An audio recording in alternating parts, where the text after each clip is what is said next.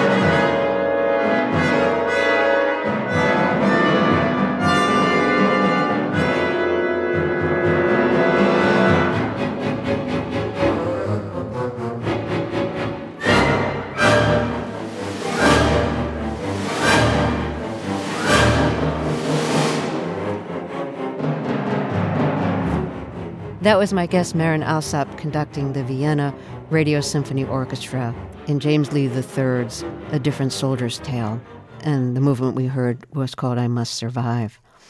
One of the things I associate you with is championing the work of contemporary composers. And what we just heard is an example of that. And I'm wondering if that is part of how you see your place in the world as this groundbreaking woman conductor.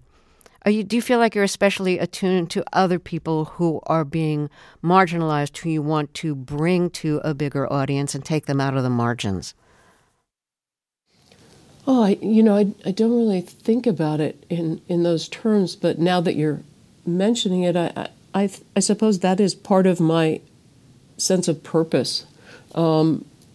I love working with living composers because it brings me closer to the creative process. I'm not the creator, I'm always the recreator. So I'm extremely respectful and always in awe of the composers. So working with living composers is a dream come true because I start to understand their inspiration, their motivation, the narrative behind their pieces. And of course, when I'm able to work with composers who haven't had the same opportunities, they are so hungry to be heard that it feels incredibly rewarding. You're still the only woman who has been the conductor of a major American orchestra. Women have made breakthroughs in so many different professions over the years. Why has it been so slow for conductors? Well, I have to jump in here because there has been a recent appointment just within the last couple months of my dear friend Nathalie Stutzmann, French conductor, who will now head the Atlanta Symphony Orchestra. So at least there is now a woman in the top 25 orchestras. There will still be no American now in the top, but I'm really thrilled that she was just recently appointed. But I think it almost highlights the fact that progress is very slow and sporadic, and there doesn't seem to be a real progression to the top in terms of this industry, which is something I hope we can see change in the next decade or so. In the documentary, there are scenes of you mentoring young conductors and, teaching them how to do it. And in one of those, when you're mentoring a young woman, you're talking about how gestures can be interpreted, gestures at the podium can be interpreted differently, whether that same gesture is being done by a man or by a woman. And the example you give is if you're holding the baton with your pinky raised and you're a woman, that will be seen one way. But if you're a man holding the baton and your pinky is raised, that will be seen another. Would you elaborate on that? Well, I mean, it's fascinating to think about because everything we do as conductors is about body language. And body language is interpreted differently when it comes from a woman or from a man. The same action, the same gesture. I mean, you just think about it when you shake someone's hand and you shake a woman's hand and the handshake is very firm, maybe a little too firm, There's a certain impression one has. And then if you shake a man's hand and his handshake is firm, it's a completely different experience. And so what I was trying to get across to the student I was working with was that we need to have a constant awareness of what we're doing so that we can almost de-genderize, if that's a word, what we're doing and make it only about the music. Because a gesture like that, which is kind of frilly, would be seen as that sort of weak, maybe a little bit submissive if a woman does it. If a man does it, it probably will be interpreted as being sensitive. And this is just the world we happen to live in. I don't ascribe too much judgment. I'm just trying to deal with the world, the real world, and how to express the music gesturally so that there is no gender association with it. It's only about the music. But as women, we have to think about that. There's also a moment where you're telling one of the women who you're mentoring, if you want a passage to sound really kind of strong, you can make a fist to show that. Are there certain gestures that women are less accustomed to making that you have to kind of encourage them to make, that it's okay to do that? Oh, that's a great question. I can only speak from, my personal growth and my development. I found that being demanding and getting a big sound from the orchestra, that was my biggest challenge when I was starting out. And what would happen for me was that I would go for it and then I would sort of back away apologetically because, I didn't want to hurt anyone. I mean, not that you're actually even touching anyone, but there was a tendency to say, oh, sorry, are you okay? Everybody all right? That's my nature. But I do see that in many other women that I work with, that, to stand up and kind of take no prisoners and just be there and be demanding and unapologetic about it. This is something that's hard to do in life, period, but it's especially hard to do as a conductor. So why don't we hear something really rousing? And this is the finale of Brahms' Second Symphony, and you're conducting the London Philharmonic Orchestra. Can you talk about, if you remember, what you were doing when you were conducting this in terms of, your gestures, your physicality, trying to help evoke this rousing finale? Oh, sure. I mean, first of all, working with this fantastic orchestra and recording all the Brahms symphonies was a dream come true. But this finale it's filled with joy and power and possibility. And I can remember just, letting go. That's the idea. Let's just go for it and see where it takes us. Okay, so let's hear it.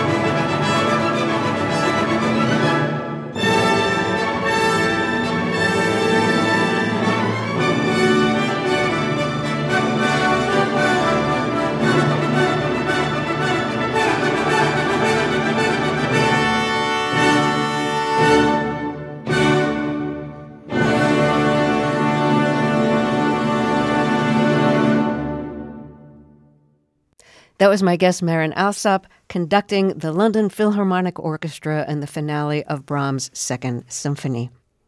One of the things you do so well is talk to the audience and explain what's going on in a music piece and what they might listen for. And I used to hear you at the Cabrillo Music Festival in Santa Cruz, where you were the conductor for like 25 years. It was like a 2-week-long summer festival. And you would always just play excerpts of the piece before actually playing the whole piece and say, here's what's happening here. And I loved the informality of that. And the concerts were in a gym, so the setting was informal. Everybody was just showing up in the clothes they'd ordinarily wear. It was utter informality. And I found that, just making the music so accessible and so much more interesting to hear because you were telling me things to listen for. As somebody who likes that approach, as you do, did you ever find that people confused informality with a lack of authority?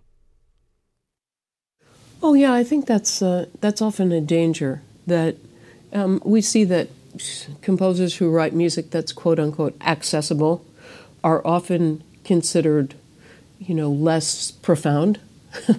And I think, speaking to the audience, it's always been a hallmark. It's from my days of playing in nightclubs with my swing band in jazz clubs. And, I remember the first night we performed String Fever at McKell's pub up on 97th and Columbus. And I had a whole prepared little talk I was going to give, Now, this tune is from, 1930s. I had this whole thing. And I don't know, everybody was drinking pretty strong that night, and they were like, come on, just play your music. And I realized, okay, this can't be this formal. I have to go with the flow, and that started to inform my speaking at concerts, that it has to be about the moment you're in, about sharing with the audience some things. And when you're listening to new music, it's very important. I mean, I try to imagine someone just coming in from work off the street and trying to digest a brand new piece of music. It's a whole language you've never heard. It's a vocabulary, maybe an alphabet you're not familiar with. And if you know a couple of phrases and a couple of, just a couple of thoughts, a couple of ideas, you have such you have a much richer experience of the piece. And so that really is my goal always. Bring the composer closer to the listener rather than having always these distances. I don't think distance equals greatness. I think greatness equals greatness. Bravo. Let's take a short break here, and then we'll talk some more. If you're just joining us, my guest is Marin Alsop, and there's a new documentary about her called The Conductor that you can see streaming on the PBS website and on several streaming platforms. We'll be right back after a break. I'm Terry Gross, and this is Fresh Air. Let's get back to my interview with conductor Marin Alsop. She was the first woman to conduct a major American orchestra in the U.S., and that was the Baltimore Symphony Orchestra, which she recently left after 25 years. She's now the conductor of the Vienna Radio Symphony Orchestra, and she has been the conductor of the Bournemouth Symphony Orchestra and has conducted orchestras worldwide. She has a very groundbreaking place in classical music. So you wanted to be a conductor ever since you were, 7 or 9, was it? Yeah, no, it was 9. 9, okay. It was 9. I don't know if that makes much difference, but I was 9. Exactly. Yeah. And one of the reasons why was because you saw Leonard Bernstein Young People's Orchestra, in which he would talk to the audience, which was made up of children and their parents, and describe to them what was happening in the music before he actually played it. But you were told, you kept getting rejected from conducting programs because you were told ever since you were a child that women aren't conductors. So let's start there. When you were a child, did anyone ever explain why women aren't conductors? I received some conflicting information on this. So after my dad took me to see Bernstein conduct, and I was so overwhelmed and enamored and taken aback by him. Not just the conducting. I think the conducting was sort of the least of it. It was the way he spoke to us in the audience, his enthusiasm for the music, the fact that he was jumping around and not getting yelled at. I really liked that part too. For me, classical music was already a little bit too rule-oriented. But I said to my dad, I want to be the conductor. Look at what a great time this guy is having. And my dad said, absolutely, wonderful. And then I went and told my violin teacher, who I was studying with at Juilliard Pre-College, and she explained to me that, look, conductors are older. And I thought to myself, okay, well, I know that that'll change. And she said, and girls don't do that. Or maybe she said girls can't do that. Yeah, it was even more deadly, I think. Girls can't do that. And I'd never heard a phrase like that. It never occurred to me that there was something that girls couldn't do. And I went home that night and I told my parents, and my mother was so mad. I mean, she was hopping mad. My mother said, you can do anything you want to do. You can be anything you want to be. That's ridiculous. We should sue them. My mother was like crazy. And my father, I think he must have gone out that afternoon, and he came back because when I came down for breakfast the next morning, there was a long wooden box at my place. And I opened it up and he had filled it with batons. And so from my parents, I got the message, you can be whatever you want. And your parents were musicians. Yeah, my parents were both professional classical musicians, yeah.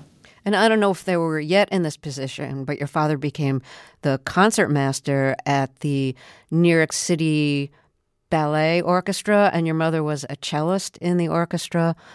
And she also was a cellist for Radio City Music Hall.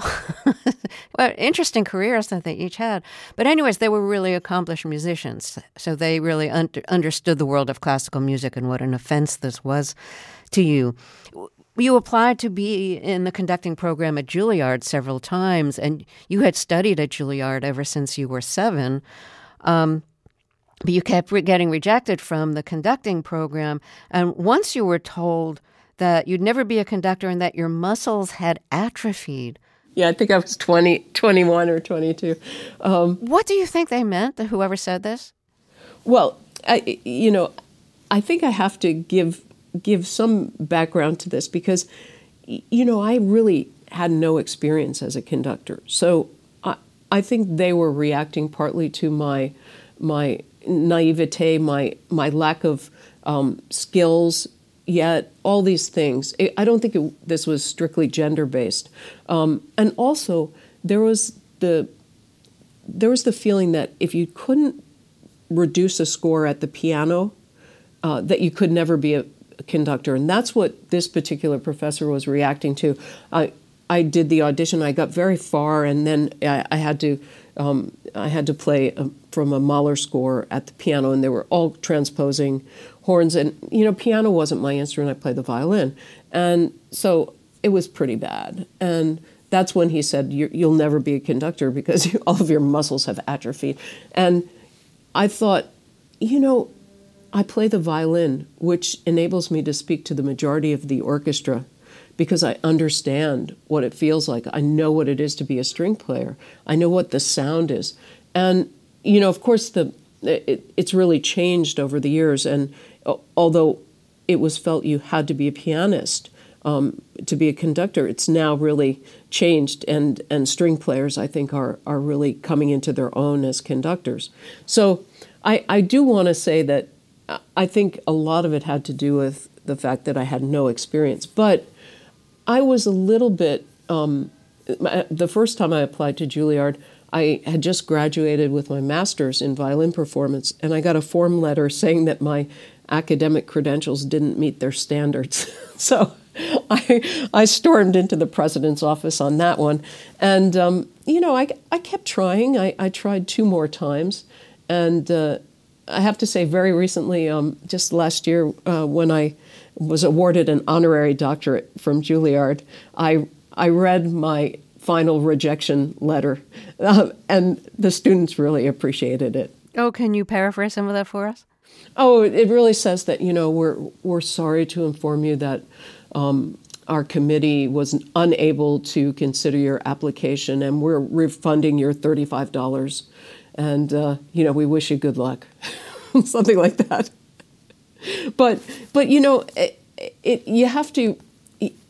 It's easy, of course, now to have some distance on it. But in the moment, I was really devastated because it felt that everywhere I turned, every door was just closed, and that's what really prompted me to say, well, if every door is closed, I just have to build my own house. So I just got all of my friends together, all my friends from String Fever, my swing band, and friends from Juilliard, and friends that I had met gigging around New York. And I said, would you guys come and start an orchestra with me? And that's how we started the wonderful Concordia Chamber Orchestra. Let's take another break here, and then we'll talk some more. If you're just joining us, my guest is conductor Marin Alsop. There's a new documentary about her called The Conductor that's streaming on the PBS platform and also on several other streaming platforms. We'll be right back. This is Fresh Air. This is Fresh Air. Let's get back to my interview with conductor Marin Alsop. She's currently the conductor of the Vienna Radio Symphony Orchestra. She became the first woman to be the music director of a major American orchestra when she became the music director and conductor of the Baltimore Symphony Orchestra, where she stayed for 14 years. It was very difficult for you when you became the conductor of the Baltimore Symphony Orchestra, the conductor and music director. I think you thought you'd gotten the job, but then there were protests. In the documentary about you, it's described as a fabricated letter of complaint by a handful of musicians in the orchestra. What was the story behind that letter? Well, I don't really know the story behind the letter, and I actually never read the letter, and the first time I was seeing it was in the documentary, believe it or not, because I was so traumatized by the experience. I had guest conducted the Baltimore Symphony a couple of times, and it was fantastic. What a wonderful orchestra, I thought, and what great potential. I love the city, love the musicians. And so to be offered the position by the board of directors and then to be met with this out of nowhere protest that couldn't be really ascribe to any one in particular because everyone was sending around anonymous comments and concerns and this and that, and it wasn't until I saw the documentary, the first cut of the documentary, that I saw some of the phrases in this letter that, hiring this woman will set the Baltimore Symphony back 36 years. I'm not sure where they got that number. These kinds of things, that it would destroy the future of the orchestra, etc. Anyway, it's a complicated situation that I walked into because there was such a history of adversity between the management and the board and the musicians. And I decided that I wouldn't take the job until I spoke to the musicians because I wasn't going to, I didn't think they knew me. I mean, it was true they knew me from a couple guest weeks, but they didn't really know who I was. And I wanted to at least be able to explain to them what I thought I could bring to them. So I went to Baltimore before I would sign a contract and spoke privately to the musicians. What did you say to them? It was a very passionate talk, and I did say to them that I didn't know if I would ever get over this, what had happened, and that was heartfelt, and I don't think I ever have gotten over it, to be honest. But I said, listen, I'm not going to sign a contract if you don't want me here. Why don't you talk it over and let me know what you think? And before I left the stage, the head of the committee said, who's still in the orchestra, said, you have our support. So I felt, I didn't know how authentic that was, but I felt that at least I was being transparent and honest with them, and we could get down to work. And I decided that the best thing I could bring would be success. And so that's what I focused on for them. They hadn't recorded in 10 years when you got there, but after you got there were Baltimore Symphony Orchestra recordings. You also created several outreach programs. One of them was called Orc Kids, as an orchestra of kids. And this was in West Baltimore, where kids were given instruments, taught how to play them, and played in their orchestras. Why was it important to you to have orchestra outreach programs to various parts of the community that wouldn't typically show up at an orchestra concert? Well, when I moved to Baltimore and started really seeing the place of the orchestra in the community, I realized that in Baltimore, even more so than in other cities, the makeup of the orchestra was not a reflection of the community, which was over 60% African American when I started there in 2007. And how would we try to change that landscape for the future? And of course, thinking about having candidates in the orchestra from underrepresented communities is a daunting prospect, because in order to become an expert at an instrument, you have to start very, very young, and you have to have the financial capacity to take private lessons, buy an instrument, all these things. And so I thought, well, why don't we at least start and see if we can't give some opportunities to kids who wouldn't normally have a chance to play an instrument. And so we started really not knowing what would happen with 30 first graders in West Baltimore.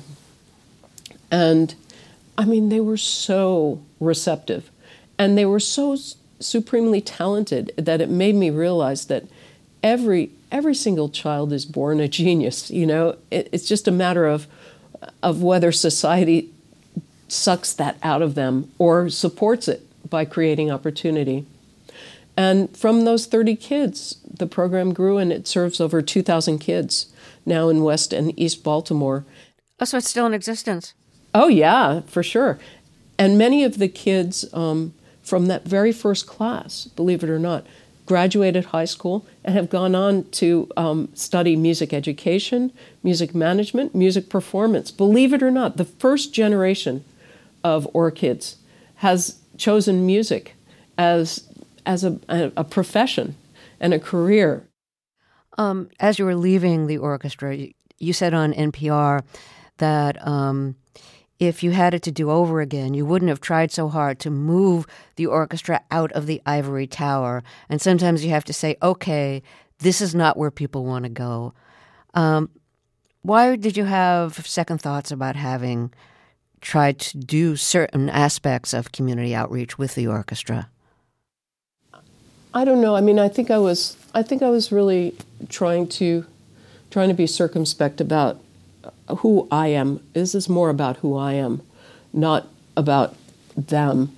And sometimes I think I so want to be helpful, and I so want to move people forward in their thinking, but sometimes it's better, maybe it's striking a balance, to find that middle ground where you can be helpful in pushing people forward, but not upset their equilibrium too much.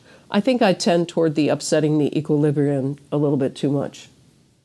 Let's take another break here, and then we'll talk some more. If you're just joining us, my guest is conductor Marin Alsop, and there's a new documentary about her called The Conductor, and you can see it streaming on the PBS website and also on other streaming sites. We'll be right back after this short break. This is Fresh Air. Leonard Bernstein was a pretty flashy conductor, and it was always fun to watch him because it's like he was, almost like dancing on stage. Did he encourage you to be that way? Oh gosh, no. He would say, he was funny though. He would say, look, don't imitate me, but do it like this. So he would be like, okay, wait a minute. What are you saying to me? But we can all kind of do our Lenny imitations, but that's all they are. They're imitations. The most important thing he taught me is be yourself, be authentic, be genuine. And, when he was dancing around and jumping and doing the shoulder shrugs, this was totally him. He wasn't being imitative. He wasn't being derivative. He wasn't putting on a show. He was just digging what he was doing. And that was being the messenger of the composer. And that's what he taught us always, that's our first responsibility. Not to go up on the podium and be watched, but really to get the message of the composer across. Well, in terms of authenticity and who you are, there's who you are musically, and then there's also who you are. Easy for you to say. Yes, who you are outside of music. And we are introduced to your wife in the documentary about you. Were you in the closet when you were starting to conduct? Because, it was difficult enough that you were a woman, but to be a lesbian and a conductor, that might have been really a bridge too far for so many orchestras. Well, I think I had so many. What would I call them? Strikes against me. Of course, I was young, I was a woman, and I was American. That was already 3 strikes and you're out. And then being gay and feeling that I didn't really fit in anywhere. I think I had so many things to carry that I just put a backpack on and said, okay, just fill it up and let's go. I want to talk a little bit more about working with Bernstein. There's a couple of clips with you working with him in the Tanglewood days when you had your fellowship at Tanglewood, when you were studying conducting. And he seems so affectionate toward you. And you can see that not only in the look on his face, but he's kind of putting his hand on your shoulder and I think putting his arm around you at one point. And you can tell that he likes you, feels this bond with you, he's encouraging you. And I was watching that with two sets of eyes. One thinking, oh, he's really encouraging her. And the other thinking, if this was today, he could be accused of being, inappropriate in touching you without, asking your permission first. So are you very self-conscious now about how you touch people in the orchestras you conduct? And I'm wondering, too, if Europe has the same kind of sensitivities that America has now. I think that it's always a good idea to try to be respectful and remember that not everyone is open to being touched, to being, to having that physical contact. And while of course I worry that the pendulum will swing too far the other way, but that's a natural cycle that happens. I've been known to kind of tie up my students when, okay, that doesn't sound right, but when their left arm is doing something weird, sometimes I'll tie it to their, and I've really thought twice about doing that, in the last few years, and before I tie up one of my students, I ask them, is it okay? Always, but I think for conducting, it's so much about being able to have independence of hands and your posture, and if they're nodding or if they're bending or if their knees are bent, you have to bring some awareness to these different habits. And sometimes the only way to do that really is by touching the person, on the knees. Look, come on, your knees keep bending here. Do you feel it? Do you see that? But of course we have video also, and I say, come on, watch the video, and I do a lot more come on, watch the video than I do touching anymore. But I was never as affectionate as Leonard Bernstein. I don't know another human being who is that affectionate. I'm interested in hearing more about why you'd want to tie somebody's hand up. Like, what were they doing wrong that you wanted to correct? What happens is that since we're symmetrical beings, when one does something with one's right hand, there's a natural tendency to do it the exact same gesture in opposition. So it becomes a mirror image. It's like when you're walking and you move your arms.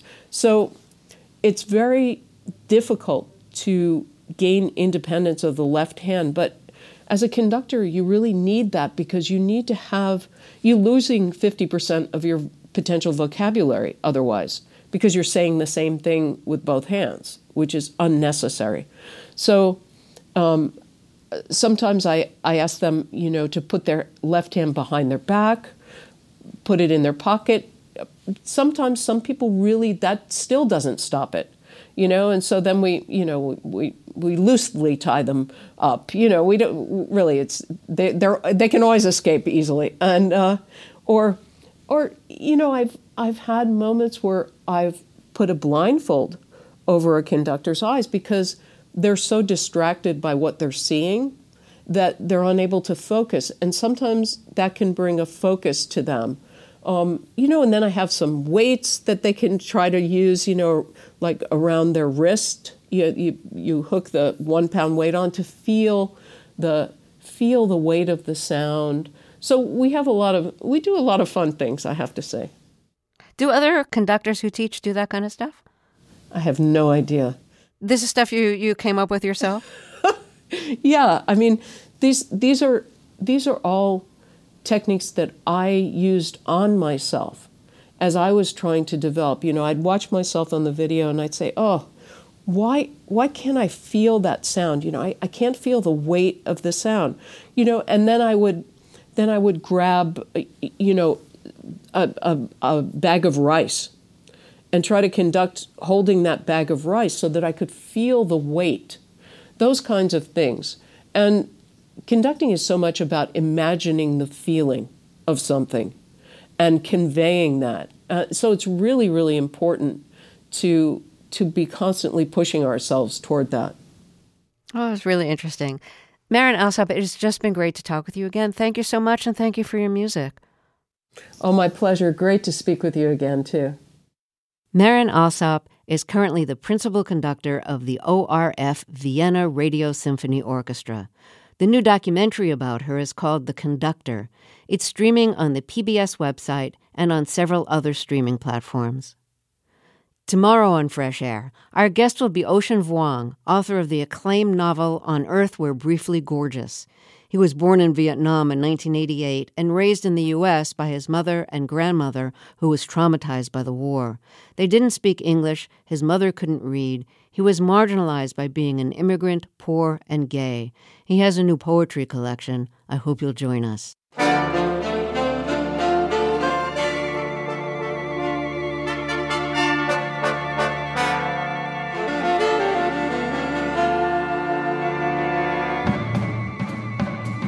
Fresh Air's executive producer is Danny Miller. Our technical director and engineer is Audrey Bentham, with additional engineering today from Diana Martinez. Our interviews and reviews are produced and edited by Amy Salet, Phyllis Myers, Sam Brigger, Lauren Krenzel, Heidi Saman, Teresa Madden, Anne-Marie Baldonado, Thea Challoner, Seth Kelly, and Joel Wolfram. Our digital media producer is Molly Seavy-Nesper. Roberta Shorrock directs the show. I'm Terry Gross.